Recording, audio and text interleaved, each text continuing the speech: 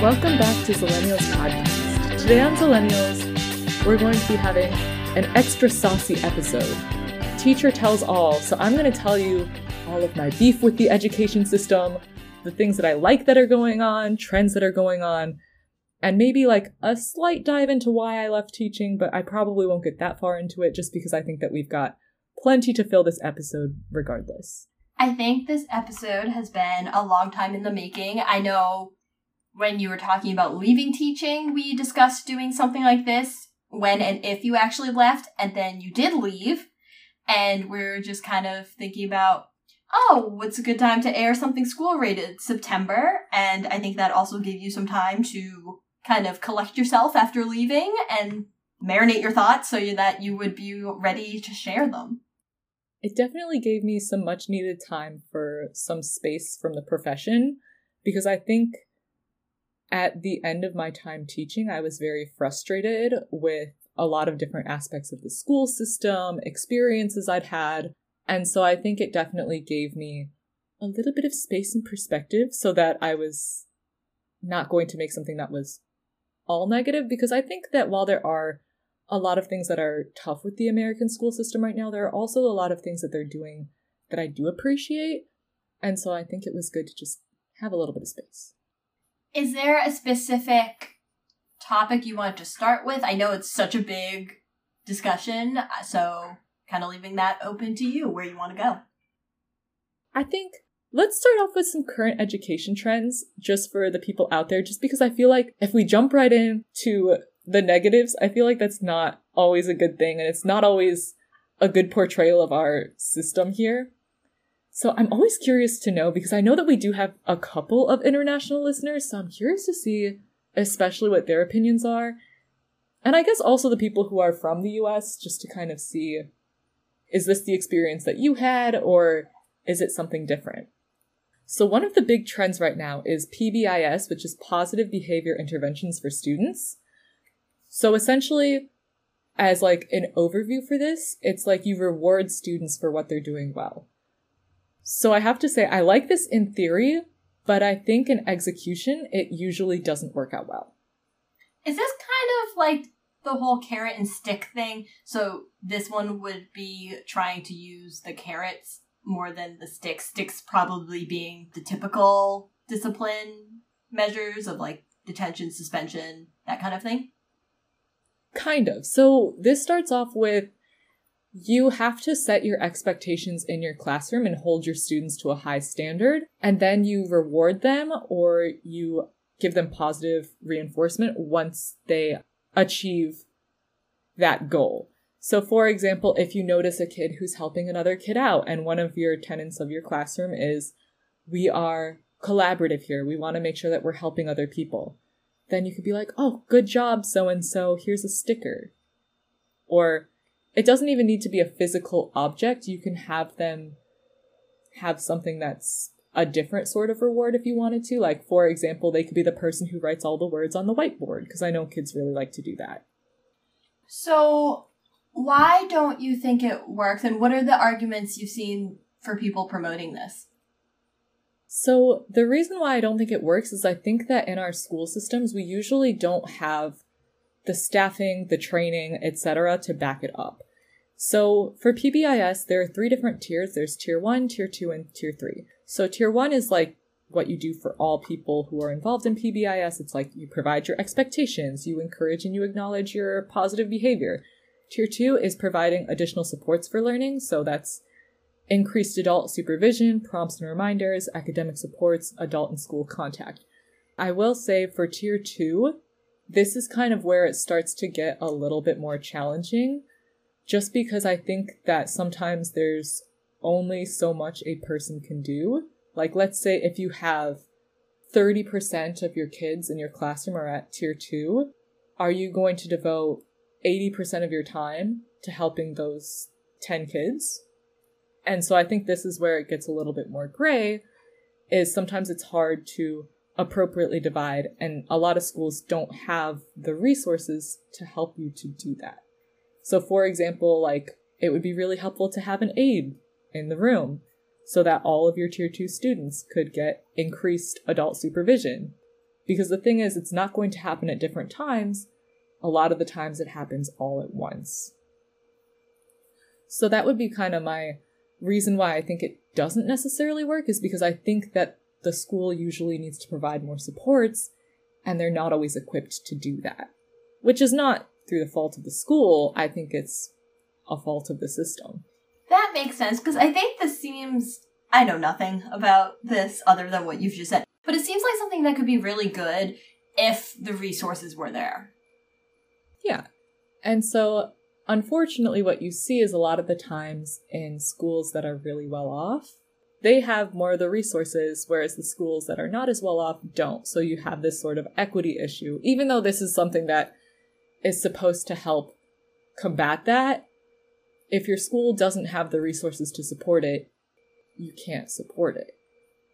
And then your tier 3 is like your intervention planning for the students' behavioral supports. So for example, you might have a student, let's call him Jimmy, who needs prompts every 10 minutes, who needs flexible seating, like maybe he needs to have the ability to stand and to sit because it helps him to focus.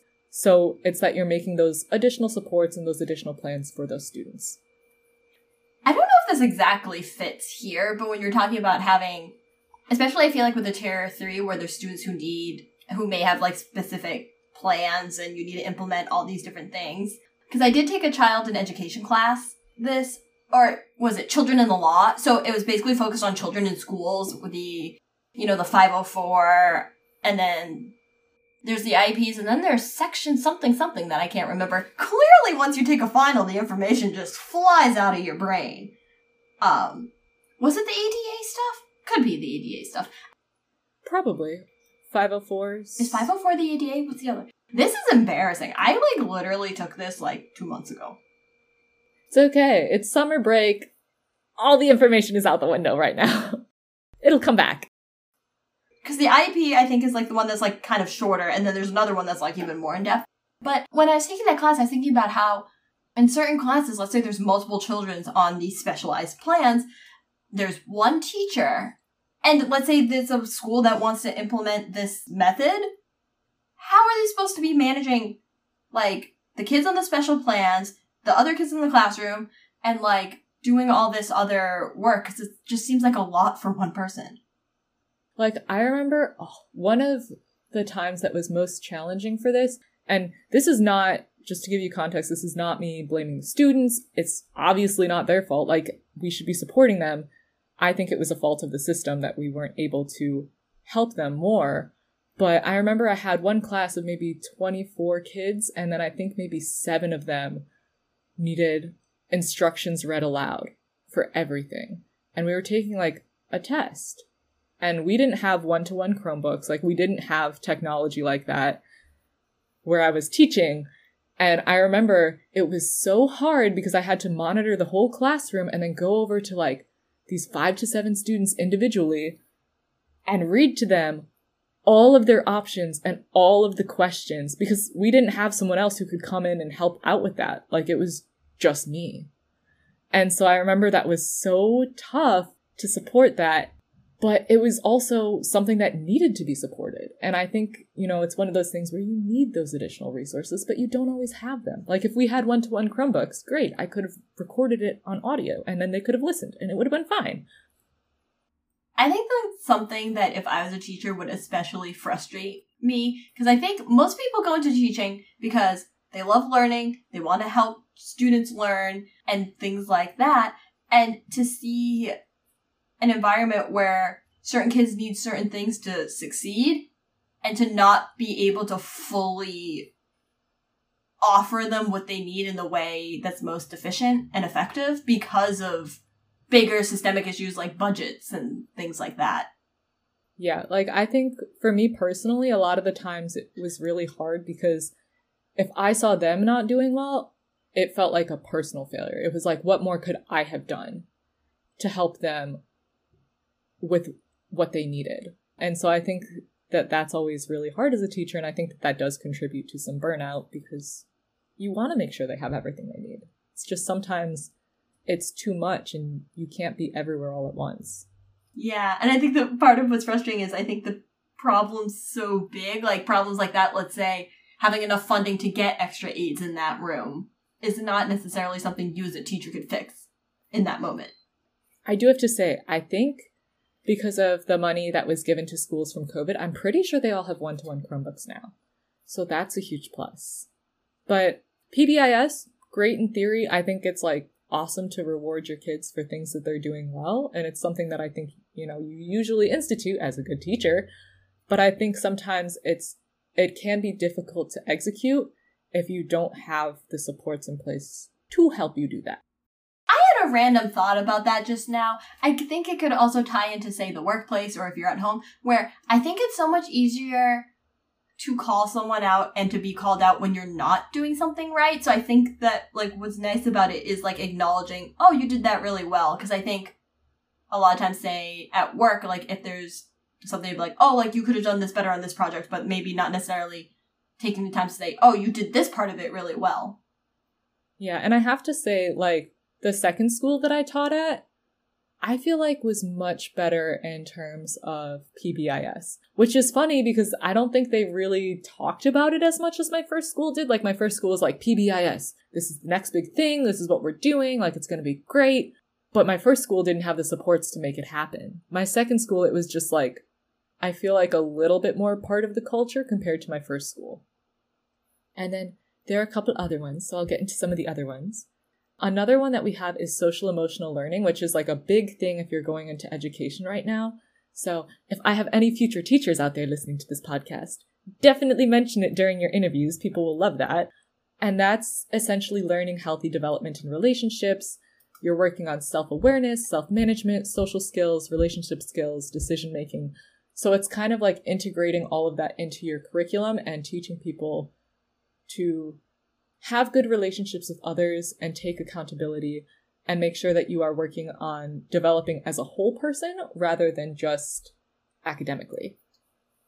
As a regular citizen here, that sounds really good because I think a lot of times we get hyper-focused with schools on the academics, like, where is this child testing? Or, like, what's their AP score? How can they, like, reflect on our school and make our school look better? And if you think about how much time a child spends in the school, especially during the school year versus at home, like, they're getting a lot of these other lessons about just, like, being a human while they're at school. So I think it's good that schools take a more intentional approach to that.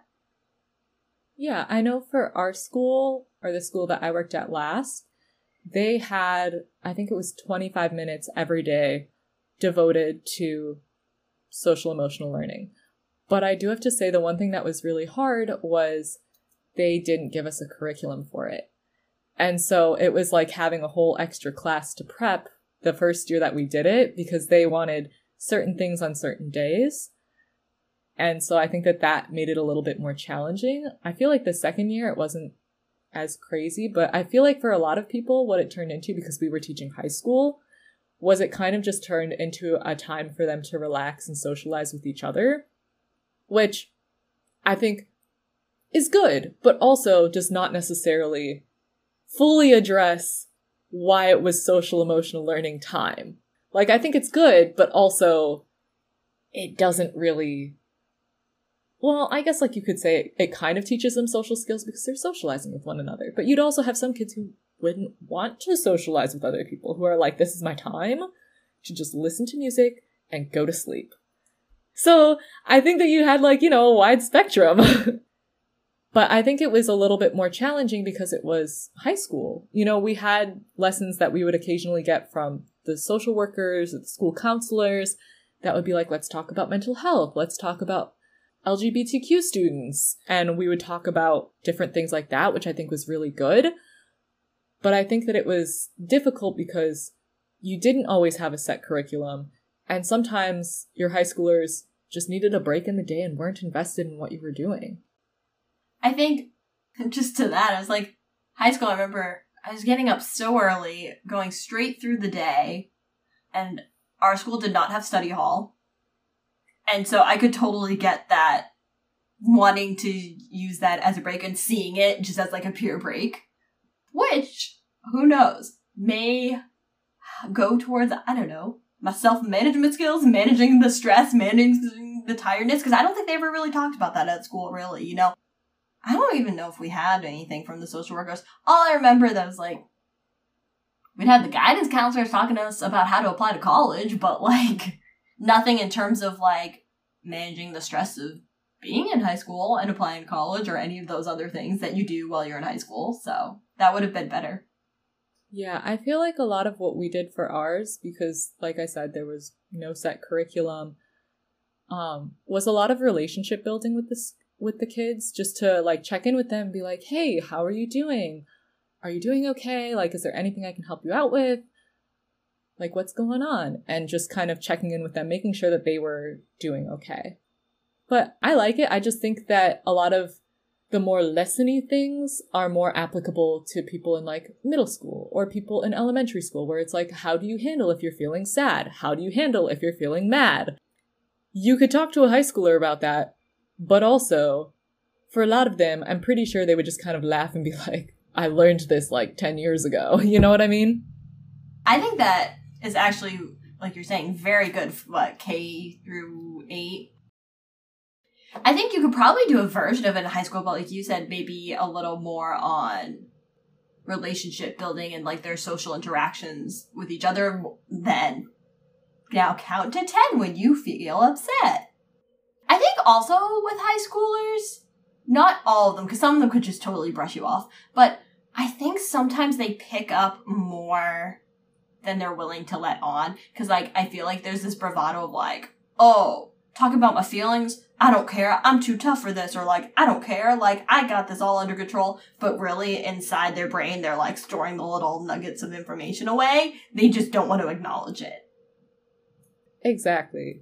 And that's why I think it's like, you know, it's important to go and talk to them about these things, and whether that's formal presentation, we're going to look at this, or whether it's just checking in with them being like, hey, do you need help with anything? How's everything going? I think there are a lot of different ways that you can go about it, and there's no one correct approach, right? Like we did some team building stuff when I had kids in my social emotional learning class, and that was a lot of fun. I think that it helped them to also feel like they were more part of a community rather than just, we have to come here every day. Yeah, I think that's a lot of high school is like, I'm here because I have to be. Yeah. And I did well in school, and I'm still like, I'm here because I have to be. But yeah, so those are two big trends. And then the last one that I have is like a quote unquote trend is I feel like we're seeing a lot more restorative justice. And I feel like this goes hand in hand with the social emotional learning. And this focuses more on building relationships and being respectful towards one another. So like if you do harm, acknowledging that and then trying to make it right, and having more of a dialogue about decision making, creating rules together. So this actually pulls from a lot of indigenous cultures, because a lot of indigenous cultures already use restorative justice just in their culture. I think that it can work well, but you will still have some people who don't feel like they're invested in the community. And so they just don't care how it affects other people. Which I know sounds like super harsh, but I think that you're going to have some people who are like, I don't like them. I don't want to be around them. I don't care how it affects them. And I think that that's also part of just like growing up, is sometimes you have feelings towards someone and you don't know how to rationalize like what you're doing. So with this, theoretically, would it be, say, the two high schoolers in the mediation with each other? Because I think the thing that I think about with that is, you know how there's like a range of maturity, even though people are the same, like, numerical age? Yeah. I feel like some kids just are not ready for it, not into it. They're like, they did something to me, I don't really care about them, I don't want to talk to them, like you were saying. I feel like this is good. It's one of those ones where it's like good in theory. I just think it depends on the kids that you're dealing with.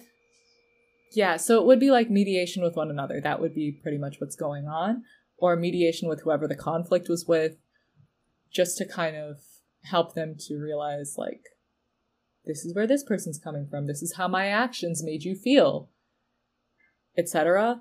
And I think, like you said, it's good in theory, but I think if you don't grow up having that, it makes it a lot harder to kind of accept that Because if that's not something that you grow up having, it's like, that's not what I'm used to. I don't see how this affects the other person. And it's something that, like, yeah, you could definitely grow into it, but I think with the different maturity levels, I think that that also definitely plays a factor. Towards your point, I think from the other side is like, let's say you were getting bullied and you're in this mediation. Like you said, if you're not used to this restorative justice mindset, you might feel like the bully's getting off and like not being sufficiently punished because they're not, say, I don't know, getting a detention, because that's the framework that you were raised with, and that's what feels like the proper response. So I think it's definitely, I think this is going to require like a societal shift.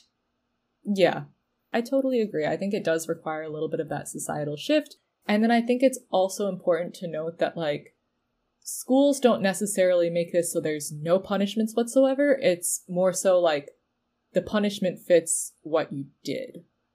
Where, like, for some kids, it'll be like, yeah, going to detention, that would probably make you think about doing it twice. For other kids, it might be like taking away after school club privileges. Yeah, that would probably make you think about doing it twice. I feel like that kind of takes the specific kid into consideration more, where it's like, maybe for one kid, it would be detention to stop them, but maybe another kid, like, really, really likes their club, and it would almost be worse to not go to that club than it would be to be in a detention. Exactly. Which is why I'm like, I think that it's a good thing to think about and a good thing to try implementing. I think it's just, one, you need parents at home to support it, you need society to support it, which can be tough because not everybody has the same frame of mind towards it. And then I think also, too, it's a little tough because let's say you're a dean of a school, right? Let's say your school has 900 kids. You have 450 kids that you need to know at that level to know what's going to work for them. Like, that's kind of a lot. So that's why I think it's like, it could work. But do we have something in place that's going to actually help it to work? I've noticed a trend across all three of these are great. They could work if they were done properly, which just leads me to think there's a giant funding issue in education here. Always. But that's why, like, when people pay really high taxes, it's like, well, at least you're hopefully getting some more people in your schools. Because for a lot of these things, it's like you do need to have smaller groups of people that you're working with. Because a lot of these work well in, like, a very nuclear setting where it's, like, a very small group of people. But once you expand it to be a whole school, if you don't have enough people to support it, it's not going to work that well. I think to the point with the smaller groups is there feels like there's more of a social contract the smaller the group is. Because even if you don't like everyone, it's like you know everyone. It's like High School Musical. We're all in this together. Oh, we should rewatch that sometime. That would be a fun one. I would definitely be down to rewatch High School Musical. Yeah, maybe when you come, it could be our movie night. Ooh, that sounds like a good thing, yeah. So, a couple challenges that I'm seeing face the teaching industry in general, and I think are probably reasons why people are leaving, is, you know, you have a lot of mass violence. And I don't think this is just only in schools anymore. Like, I think you see it at public events around the US, but it makes for people to feel very unsafe. Like, I think of the people that I know who have become teachers or work in school districts, and I don't think I can name a single one who has not had a gun-related issue at their school, or like a threat-related issue at their school, which is kind of terrifying. It's like, wow, it's that common, but yeah, it really is. The ones that you hear about on the news, though, are only the ones, well, I shouldn't say only, but primarily the ones where people are injured. But it happens very frequently.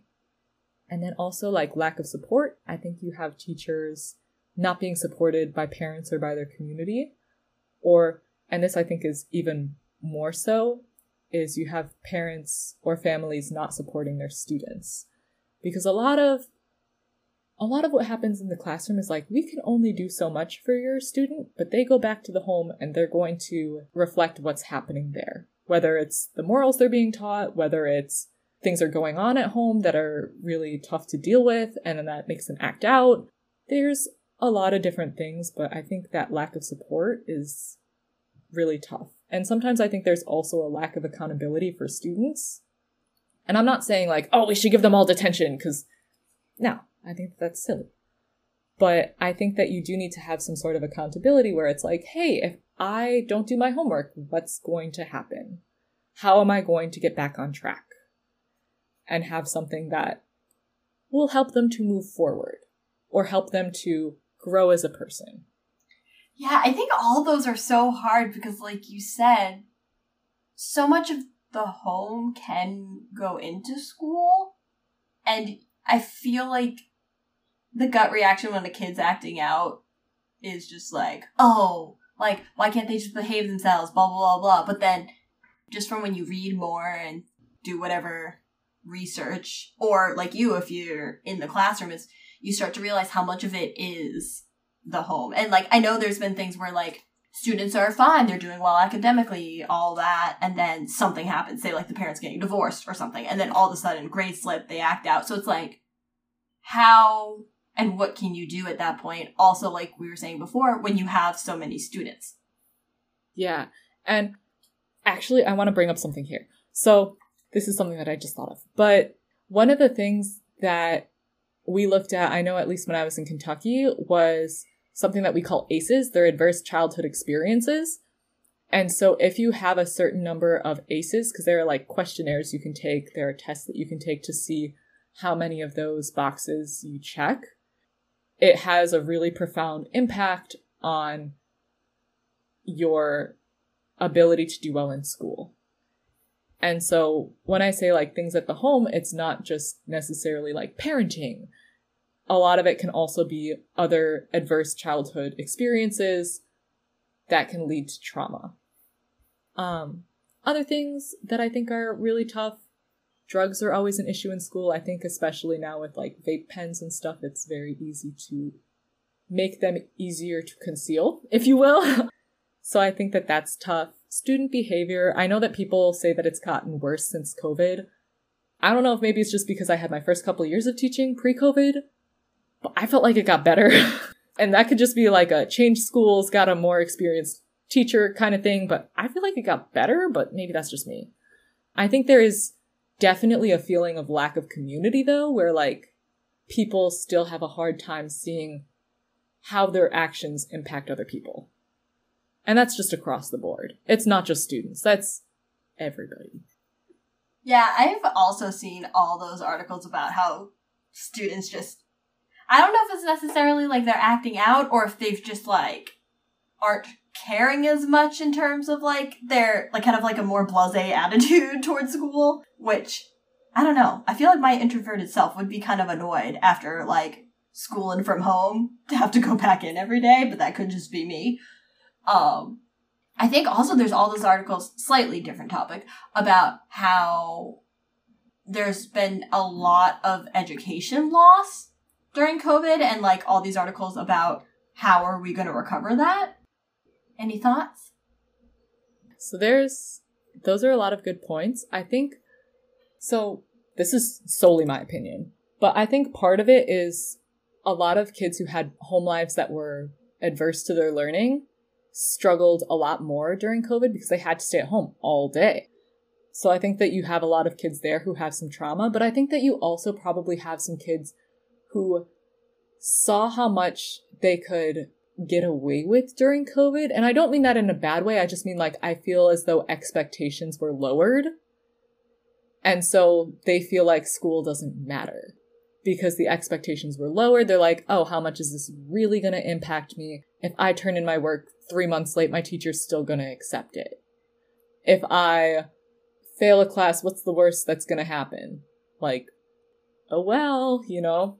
So I think that that is really tough when you have a couple different things that have come out of COVID. But I think it's not just the kids. Like, for example, I don't know if you've noticed this, but I feel like drivers since COVID have gotten so much worse.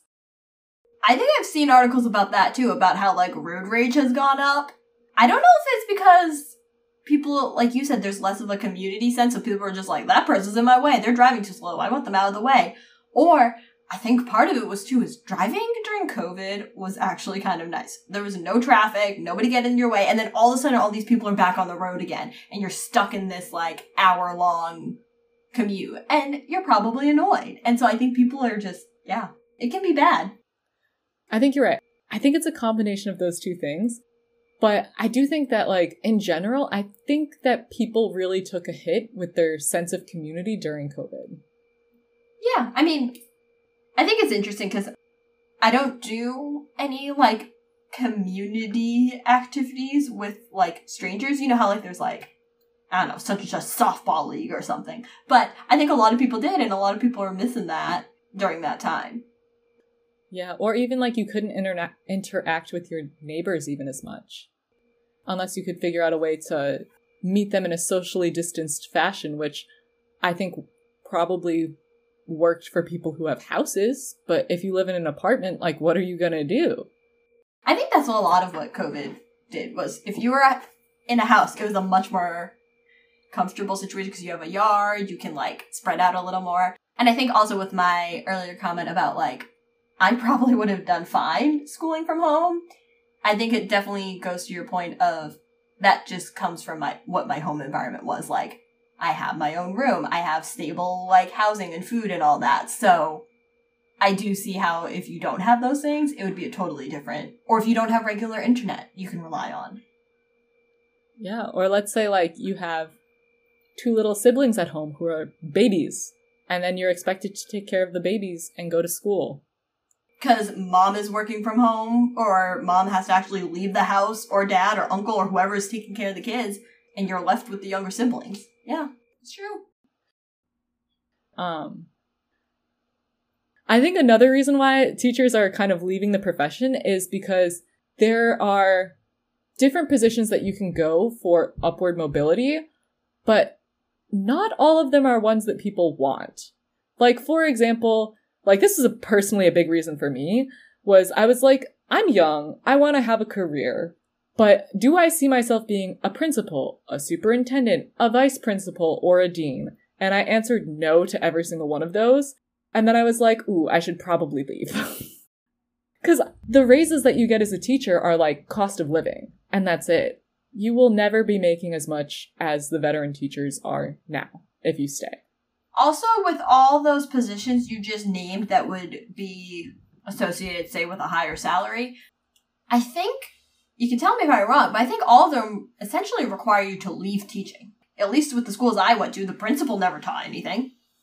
Exactly. It's more like a management position, and then I feel like it's a very difficult position because you're not only managing, like, the kids, the teachers, but you also have to deal with the outside expectations of, like, the parents and the society. And so you're doing a lot that you know is going to make some groups unhappy. Because, like, I mean, the way I thought about it, I was like, can I imagine myself going and expelling a child? And I was like, nope, I would not be able to do that. And so as a result, I was like, yeah, I think being, like, a principal is probably not for me then. Or a dean. Like, no, I don't think so. Yeah. I think it's interesting, too, so let's say, like a lot of 5-year-olds, I wanted to be a teacher. I would play school and all that. And I think at that time, it's like, because I wanted to be a teacher, because I wanted to teach, interact with students, help them learn. So I think it'd be frustrating if you're a teacher and you want to move upwards and get, like, a higher salary, some sort of, like, I don't know, whatever the upper position of a teacher that actually still teaches would be. Because I think a lot of teachers probably don't want to do management. Like, if they wanted to do management, they would have just gone to business school.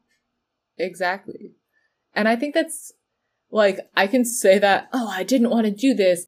And I'm sure there are going to be people listening to this podcast like, well, why did you go into teaching then?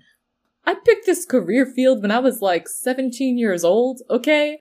Do you think my 17-year-old brain was thinking about career development? Because I can assure you, I certainly was not. Yeah, no, I don't think you are thinking about that, which goes to our other episodes way back.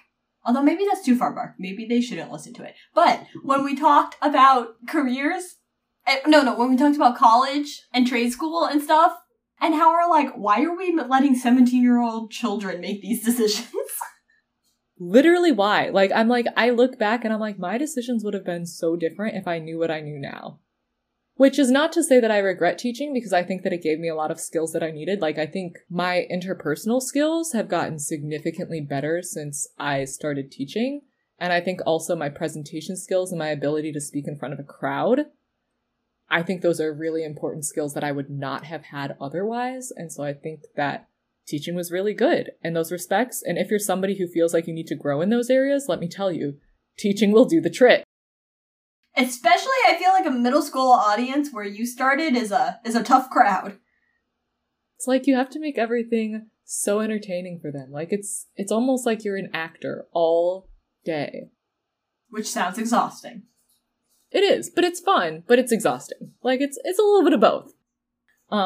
The only other thing I could have really seen myself doing was maybe being a counselor, but I don't know. I think it was just one of those things where I could have done it, but if that was my only path, like, I didn't know if that was what I wanted to do. Okay, what I think is interesting is, I know you also majored in art, and you are an art teacher. So you were able to combine those two things and a way to have art tangentially, like, or not, well, actually it was kind of related, super related. But it wasn't like your art, so it wasn't art by choice. I don't know where I'm going with this, but I'm going somewhere. I mean, I think that I decided to major in art education because I wanted to help people and I wanted to have a stable income, but I also wanted to be able to make art. And I think what I didn't realize was when I was working as an art teacher, I was making art a lot, but it was just student examples. Like, it was never things that I wanted to make. Not that I inherently was like, ugh, I have to make this example. Ugh, like, honestly, that was the best part. Or one of the best parts, I think, of being an art teacher was like, oh, you get to make art all the time. It just happens to be art that you're not always passionate about.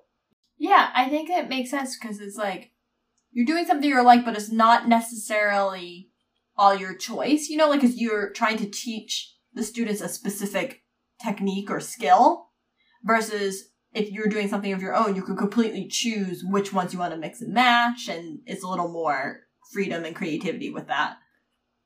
And also, like, for example, if you wanted to make art that's a little bit more, like, political or social in nature, you have to be very careful about that when you're a teacher, because one of the things that as a teacher you're supposed to do is you're not really supposed to be imparting, like, social, political, religious views onto your kids. You just teach them how to be good human beings. That's an important lesson. It is. And I have a lot of respect out there for teachers. If you're somebody who's a teacher, I already know you should probably get paid more. But, like, even, for example, I was looking at teacher pay, and there's one school in my area that pays very well. They pay about $62,000 for people fresh out of college. However, which is like, in the teacher world, that's like, oh my gosh, you're making bank. But, and I live in, like, a fairly high cost of living area. It's not a cheap place to live, so it's not like rural Kentucky. Where your neighbors are cows. Where my neighbors are cows. So that's definitely part of why it's that high. It's not just like, oh my gosh, they're paying this in the middle of nowhere. No, it's the cost of living here is high. But I think I did the math to see teachers who start today, how long it would take them to get to earning six figures, because a lot of teachers, like, earn six figures. Like, a lot of veteran teachers in the vicinity that I'm in, they'll earn $100,000, $120,000, $130,000, which is like a decent amount of money. It would take you 15 years. Wouldn't a lot of that be wiped with inflation? Exactly. Okay. That's my point. I'm like, 15 years from now, $100,000 is gonna be like, you're making pennies on the dollar. And so that was why I was like, man, it's tough. And I know that you can make money other ways. Like, you can do sports, you can do after school activities. There's lots of different things that you can do. But I think it's difficult for teachers because that also requires a lot of additional time. And that's time that a lot of the times you're taking away from your classroom. I think also with say you take on coaching or this or that, or I don't know, however else teachers make extra money while in the school, is I think you should be able to make a decent living doing just your job. And then if you wanted to take on coaching or a club for extra money, you do it. But that's because you really want to help in that certain specific extracurricular, not because, oh, I'm interested in that and I need extra money to stay alive. Yeah. And to give you context, if you're making $60K a year, you're making after taxes maybe like $3,000 a month. Rent where I live is for a 1-bedroom, $1,200 is on like the super cheap end if you can even find it, to like $2,000. So when you think about that, like you're supposed to put like 30% of your salary towards your rent, right? That's not really what's happening. It's a high cost of living area and you're not making that much comparatively. Wait, I was trying to do the math. So 3,000 times 0.3? Mm-hmm. So that would be about $1,000 a month you can put towards rent. So you're already going to be over that if you go on the very cheap end. That's funny, but not in like a funny way. Just in like it's so ridiculous. Exactly. So there's that. But where I see education going is I think we're gonna keep losing educators for a long time. And, you know, it's not something that brings me joy to say, even as somebody who left the profession, because I think that kids deserve good educators and they deserve people who are going to stay. But I think also there are a lot of different issues, like, for example, equity issues. Like, a lot of your teachers that you have are white, and that's because who can afford to go to school to be a teacher and can afford to not make that much money. If you have generational wealth, you can afford it. If you don't, it's going to be a lot harder. And so it's hard because you don't always see the demographics of your students reflected back in your teacher population, and so they don't always understand the experiences that their students are going through. So I think you're going to see educators leaving. I think you're going to see students being educated by people who don't fully understand their culture or things that they're going through, and I think that's going to be really tough. And I think, honestly, in the future, you might even see a shift towards privatization of education, where it's not as much public education. I mean, they're already trying. I know. They are already trying. But to give you an idea of like what's happening in the education world, these are just some examples of things that have happened over the past like 5 or so years. In Florida, there were book bans issued. It can be a 3rd-degree felony to have a book that is banned from your classroom in your classroom. So a lot of teachers were having to get rid of books. And I think from what I heard about it, I heard that some of the books were books that featured like people of color or books that featured like people who were LGBTQ and things along those lines. And so I think that, you know, you're probably going to have some teachers leaving Florida as a result. You're also going to have some kids who feel like they're not included in their classroom, just for some of those reasons. And then in another state, I want to say it was Florida, but I'm not positive. All this crazy stuff is happening in Florida. Or Texas. Or Texas. Or Arizona, who knows? But people who are married to an armed forces member can teach without a certificate, which means that you're getting a lot of people who are teaching without degrees or without qualifications. That seems questionable.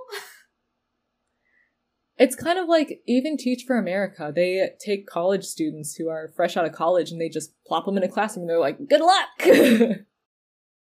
That sounds terrifying. Like, as the person who would be plopped in a classroom, not, like, just from the learning perspective. Yeah. Because I'd be like, I don't know what to do with these, like, 30-something 5-year-olds. Right? Oh, I remember my first day of school when I was a teacher. I was so nervous. I was like, nobody's going to be here. It's just going to be me and the kids, and I have to tell them how to do things. I was like, full-on panic attack right before I start teaching. I was like, oh my gosh, what if I don't know what I want them to do? You know the meme that it's like when someone asks for an adult and you look around for an adult to your adult? Exactly. Oh my gosh. Yeah. I think I also had those moments when I would walk around, like, by myself, and, like, the first time someone asked me for directions, I was like, do I not look like a child anymore? Like, I feel that. Sometimes people stop me and ask for directions, and I'm always like, I don't know where you're going. Let me pull up Google Maps. Yeah. Ah. And then other things that have been happening, I know I want to say it was New Mexico, but I could be wrong. I know the armed guard or armed forces was called in because the sub shortage was so bad, like they just didn't have subs, so they called in the military. Which to me is like funny, but not haha funny. Well, I don't know. It is a little haha funny, but I'm like, I don't know. wait, so, like, were there just people just chilling in the kindergarten classroom and they're, like, fatigues? That's my understanding of it, but I could be wrong. I mean, obviously I wasn't there. But yeah, my understanding is they just, like, called him in and they were like, you have to sit with the kids and teach the youth. You're a sub now. I mean, I'm pretty sure that's probably not what they were expecting when they signed up. Right? I'm like, man, if I signed up for the military and they were like, you're now a sub, I'd be like, what? In what world? I would think they would have to let them wear normal clothing, because that'd be weird to be a sub in, like, a full-on military uniform. But then also, like, you're on your military assignment, right? So you kind of have to wear your military stuff. Could you imagine being, like, a 7-year-old walking in and there's just someone in, like a military officer in your classroom? I feel like the reactions to it would be so varied. Like, I feel like you'd have some little kids who are like, oh my gosh, I want to be a soldier when I grow up. And they would be super hyped. And then you'd have some kids who are like, I don't trust the law and like, do not come near me. And then I think you'd have some kids who are just like mad intimidated who are like, and then I think you'd have others that are just, I don't care who you are. I'm going to act the way I'm going to act. And this is my school.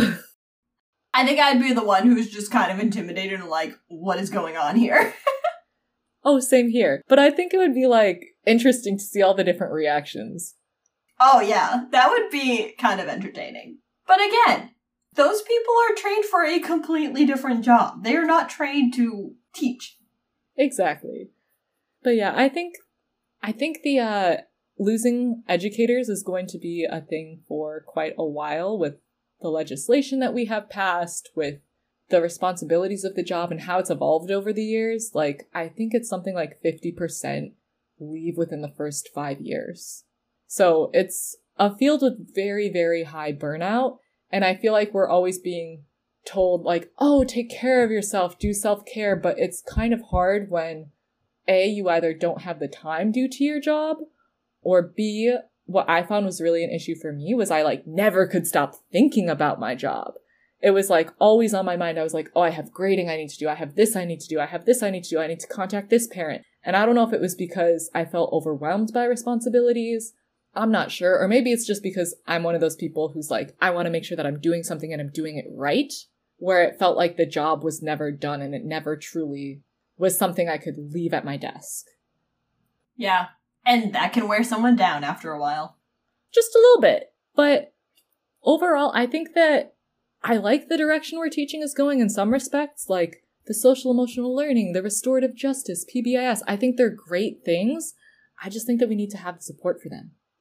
I have a question that I guess we can close this out with. Say somebody's listening now, they're a new teacher, or say they'll graduate next spring, they're going to be a teacher. Oh no, the graduates wouldn't have started yet. Oh. So let's pretend they graduated in May, they're going to start their first year. What's something you would tell them as somebody who decided to leave? Like, I guess just what would you say to them? There are so many things. 1, your lesson plans do not need to be scripted like you wrote them for college. That's something that I'm going to tell you as like a first year teacher. Don't script your lesson plans. I mean, you can, but like, you don't have to. Because I know that that was a big wear on me my first year or two because I was scripting everything. It was a lot of work all the time. 2, it will get easier with time. And then 3, I'm going to give you a piece of advice that somebody gave to me. And that was to make sure that you're acting as yourself in everything that you do. Because there are going to be times when you're going to have a kid who's causing you frustration in class, or you're going to get an email from a parent that's not very nice. And just remember who you are and make sure you're presenting yourself as who you are. Because at the end of the day, like, that's one of, in my opinion, the most important things is to be true to who you are in this profession. Because there's a reason why you went into this profession. And it's probably because you want to help people, and probably because you want to educate the youth, or because you love learning. And so just remember who you are and remember your why when you're going and having those interactions. Because how other people treat you does not define who you are. Well, thank you so much for joining us. I feel like this was quite the wild ride and a little bit more serious than I thought it was going to be. But our next book club is going to be Outlawed, and that will be by Anna North and dropping on September 4th. We hope you enjoyed this discussion on teaching in America in 2023, or 2020s in general. Love to hear your thoughts, or if you have any questions, you can send us an email at zilleniuspodcast@gmail.com or DM us on Instagram at zilleniuspodcast. Me, Leanne, knows nothing about teaching, so if you do reach out, it probably will be Kaylee responding, because that is the thing that makes the most sense. And don't forget to rate and review the show on Apple Podcasts.